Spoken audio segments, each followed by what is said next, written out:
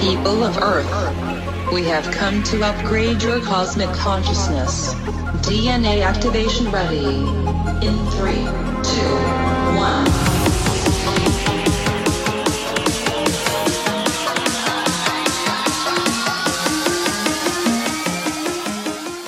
Hi, welcome to Q&A on Breakthrough Leadership. I'm Craig Anderson. And I'm Lou Quinto. Lou, we have talked a lot over the last year about just all the changes companies have had to go through with their processes. I can't even guess how many episodes we've had to talk about that over the last year. I can't remember. Last year's just a blur to me. It's just, I've PTSD'd 2020 away. Exactly, yeah. Well, what we thought would be a great idea today was to really talk to somebody who's an expert in process and Six Sigma and the ways companies can look at these processes and try and understand both their old processes that were pre-COVID, what's happened to make those processes efficient during, and then what's going to happen as we kind of easy for me to say, and then what's going to happen as we kind of slowly come out of COVID with those processes. So we reached out to Rachel Lamb, president of Results with Rachel, who does a lot of work around Six Sigma and Agile and Lean management, and is working with a lot of different companies as they assess these issues. So we will go ahead and have a great conversation here with Rachel Lamb. Rachel, welcome to Q&A and Breakthrough Leadership. We're glad to have you here with us today. Thanks for having me. Absolutely. Well, why don't you tell our viewers a little bit about Results with Rachel and the work that you do? Well, great. Again, I'm glad to be here. And my name is Rachel Lamb. And what I do, I'm an independent consultant. I go into companies and help them save money, help them improve their processes. So I focus on lean or process improvement, Six Sigma, which is nerdy statistical analysis, and also project management, training and consulting for all those areas. Wow, that's great. Well, people have had to figure out some process changes over the last, 20 years since COVID started. How is that? So Lou and I have talked a lot about over the last year, just all these changes companies have had to make to be successful. Lou, I don't know if you have any thoughts about that as we get kicked off here, but. Yeah, no, it's interesting only because, Rachel, you've got the lean background, you've got the Six Sigma background, and I'm sure that right now, particularly during these COVID times, companies are probably grabbing onto them like a life preserver to save them during this tumultuous time that we have that's keeping them afloat. But unfortunately, with Six Sigma and with lean, you need data. And so the data it's still coming. And so I'm sure it's very difficult for companies to really take and apply those processes to their fullest because they're using very small amounts of data as opposed to pre-COVID. They would have eons worth of data that they could go through and describe. Are you finding that an issue? Sure, absolutely. Actually, even outside of COVID, companies don't have data. But I think the key thing here is that what differentiates companies from being successful during this whole COVID timeframe is being able to adapt to change and learning how to quickly assess your processes, understand what's valuable from a customer's perspective, and just focusing on those value-added activities. Okay, so and also using an agile approach, which is an iterative approach. So looking at what you need to do, adapting, and then looking at it again, continuously looking at your processes and improving. Yeah. In fact, in several episodes, we've covered agile leadership. And I know from my experience in working with some people who were entrenched in this is the way we've always done it. Craig, mark that down. That's the very first time in 2021 I've used that term or that statement. First of many, yes. But agility is difficult for a lot of people. But I found with the clients that I'm working with is that there was more of that catalyst because of COVID that I've got to do this fast. And so when I have to react to something, I have to react quickly, where in the past it was, well, let's study it a little bit. Let's look at that. Let's look at this. And then we'll phase it in. During the last year, it was like, no, we got to do something by tomorrow. So let's do it. Have you found that too? During the COVID timeframe, we all learned what the word essential was, right? So we learned which workers were essential. I wasn't one of them. I've worked. Yeah, Craig and I weren't either. So yeah, we have 3 non-essentials here. That's good. So grocery store workers, doctors, police officers, everybody who was targeted as essential could go in and continue to work.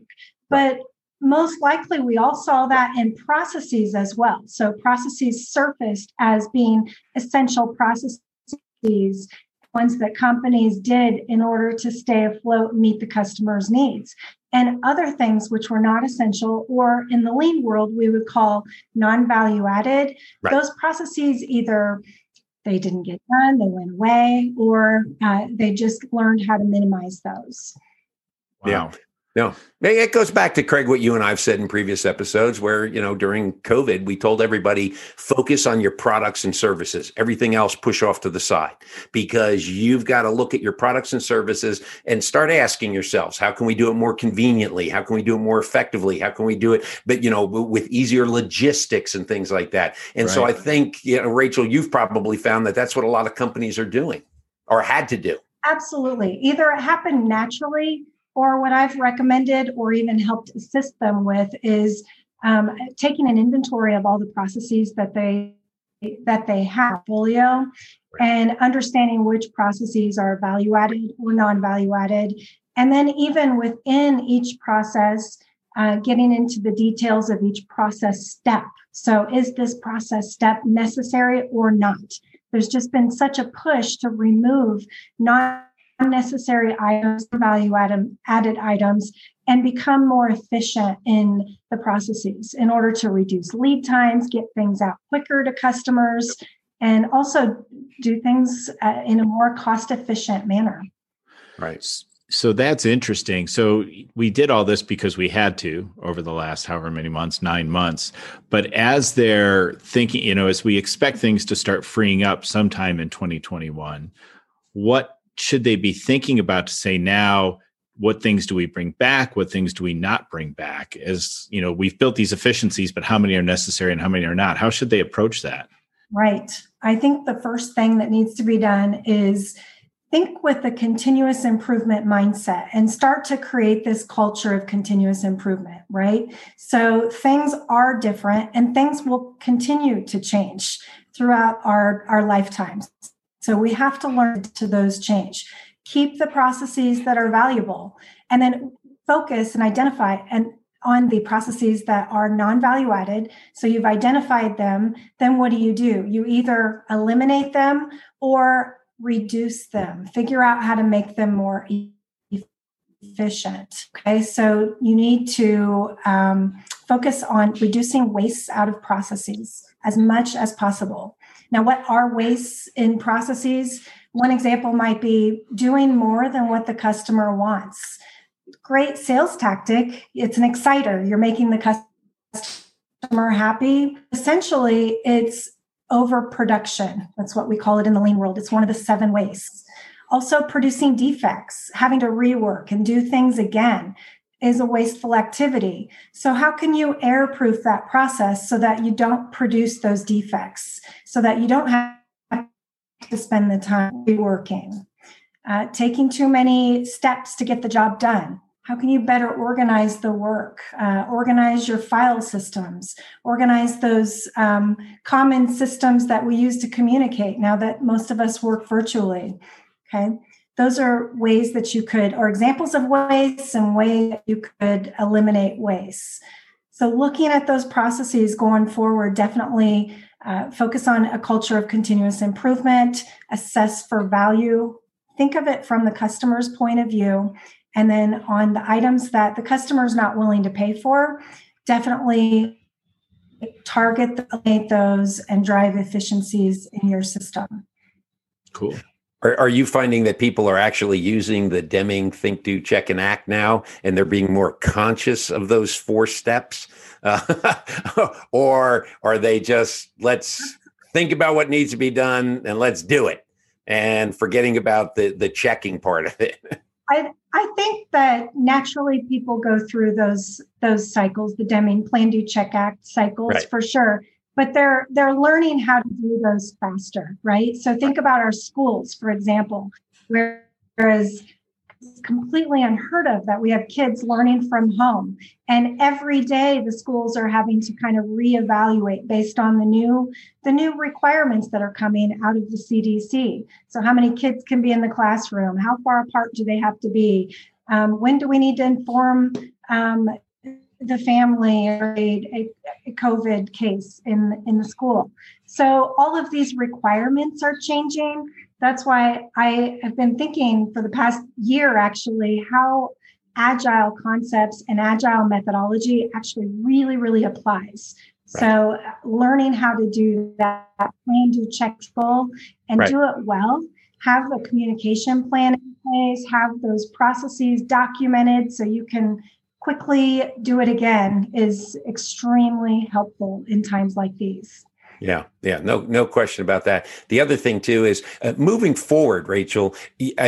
Obviously, one of the important parts of implementing a lean system and using Six Sigma is to really shed some of those those areas that we need to get rid of because we're just you called them time wasters or eliminators. Do you find that a lot of companies, because of COVID, will be shedding a lot of their processes, or I shouldn't say the processes, but a lot of the ingredients within processes that they have just found it's taken us too long to do? Absolutely. So someone asked me before, do you think that go back to the old ways, how we always did it? Not so sure, because we've made some big improvements. Doctor's appointments can be virtual now. Who wants to go into a doctor if you can call them from your computer and not waste the time on your schedule? One of my clients used to manually move paper folders or processes, manually move them, and the paper would sit on someone's desk for an approval, and then they would stand up and walk it to the next person's desk. Guess what? That's gone now. They're using email and SharePoint for workflow management, and they are much more efficient now. So I'm not sure that we'll ever go back to the way that we were, because the situation we've been has really driven some improvements.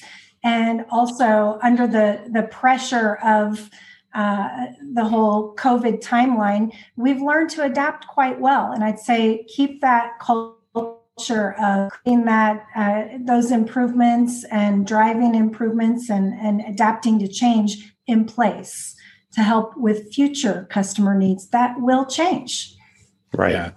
We've said several times how far we've advanced in just a few months. We've done years worth of progress in just a few months. And it sounds like that's a lot of what your clients are seeing as they've gotten efficient this year just to make it work. Yeah. With all of this, Rachel, I don't want to take the human aspect out of it, but what has it done to morale? I mean, people were uncomfortable at the very beginning of COVID. Some people still are very uncomfortable. They've been being pulled in different ways. I've got children that I've got to help educate them while I'm at work, or doing work. I'm not at work. I'm in front of my computer working. But looking at all these processes and looking at things going forward, what's the human aspect to this that managers, company owners really need to take into consideration? So from a morale perspective, I think it's been a hard year, right? It's hard for humans to adapt to change. A lot of people like have things stay the same. However, on the flip side, because we've been focusing on processes that are important or essential, companies have been able to eliminate some of that tedious extra work that folks might not necessarily like doing. So I think that's helped. Also, I think people have really enjoyed learning new things. Although sometimes it's difficult learning new things, we all have learned new skills. We're all really good at Zoom and Teams, and I've got Zoom, WebEx, Teams, and just did a Google meeting as well. So we're learning different skills throughout this time, which is great for us. Also, the other thing from a morale perspective, I think we're all in this together. We've seen each other's pets in the background of our meetings. We're learning about each other as humans.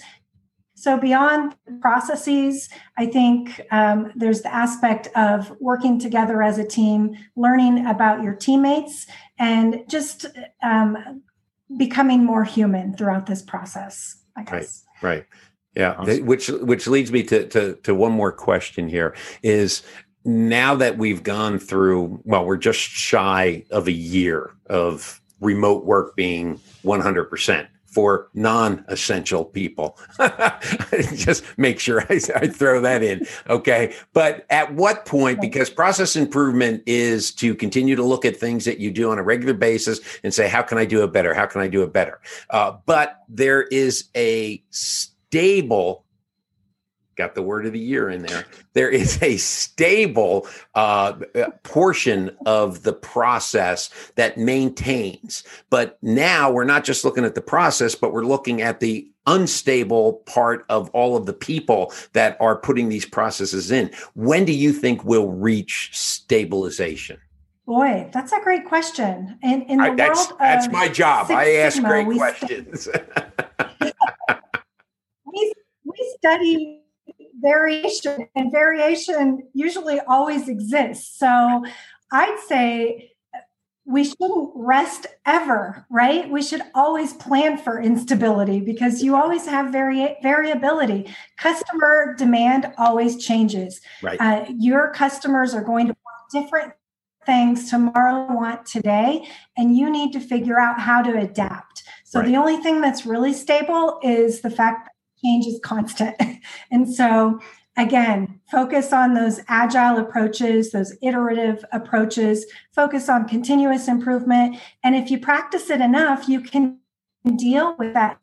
And it won't be as difficult as it was the first time in 2020, where you were really forced to make changes. Right. So once you practice it enough, you'll get great at it, and it won't be a big deal. Okay. Fair answer to a very difficult question. I appreciate that. Yeah.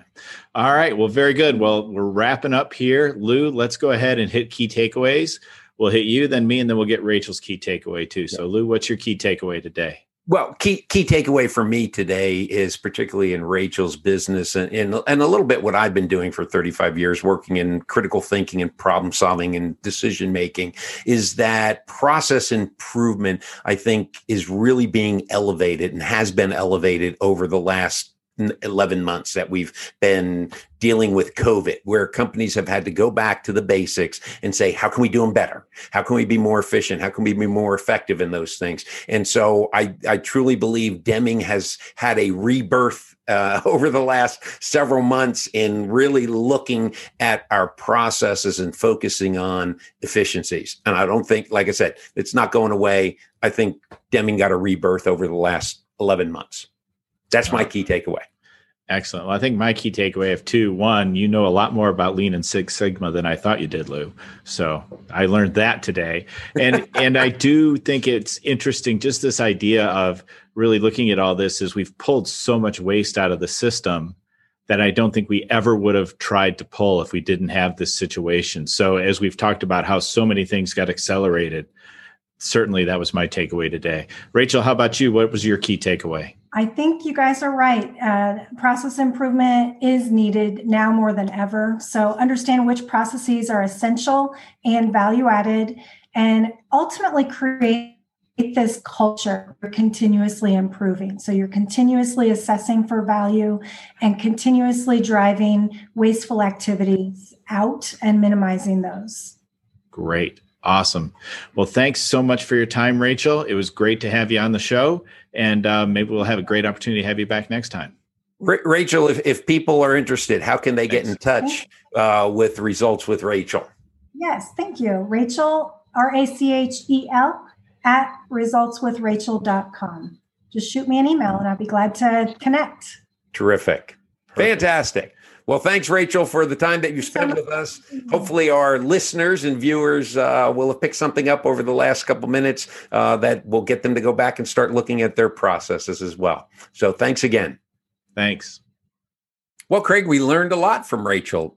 I'm glad that she was able to come on and talk to us about processes. And I think it just reinforced a lot of the things that you and I said. And I don't mean that, in just what you and I have said, but it's one of those things where when it comes to processes, particularly during 2020, we have said, look at your products, look at your services. What can you do to make them more efficient? What can you do to make them more effective? How can you make them more convenient? How can you be better customer service oriented? And those are all processes. And I think Rachel really drove the point home there. So I'm happy that she came on, and hopefully she'll be on in the future as we continue to get close to, if not into, post-COVID times. So if you've enjoyed this episode of Q&A on Breakthrough Leadership, please like it, share it with your friends. Also, subscribe to it so that you know when the next episode of Q&A on Breakthrough Leadership will be posting. In fact, next week, we will be posting an episode on becoming a company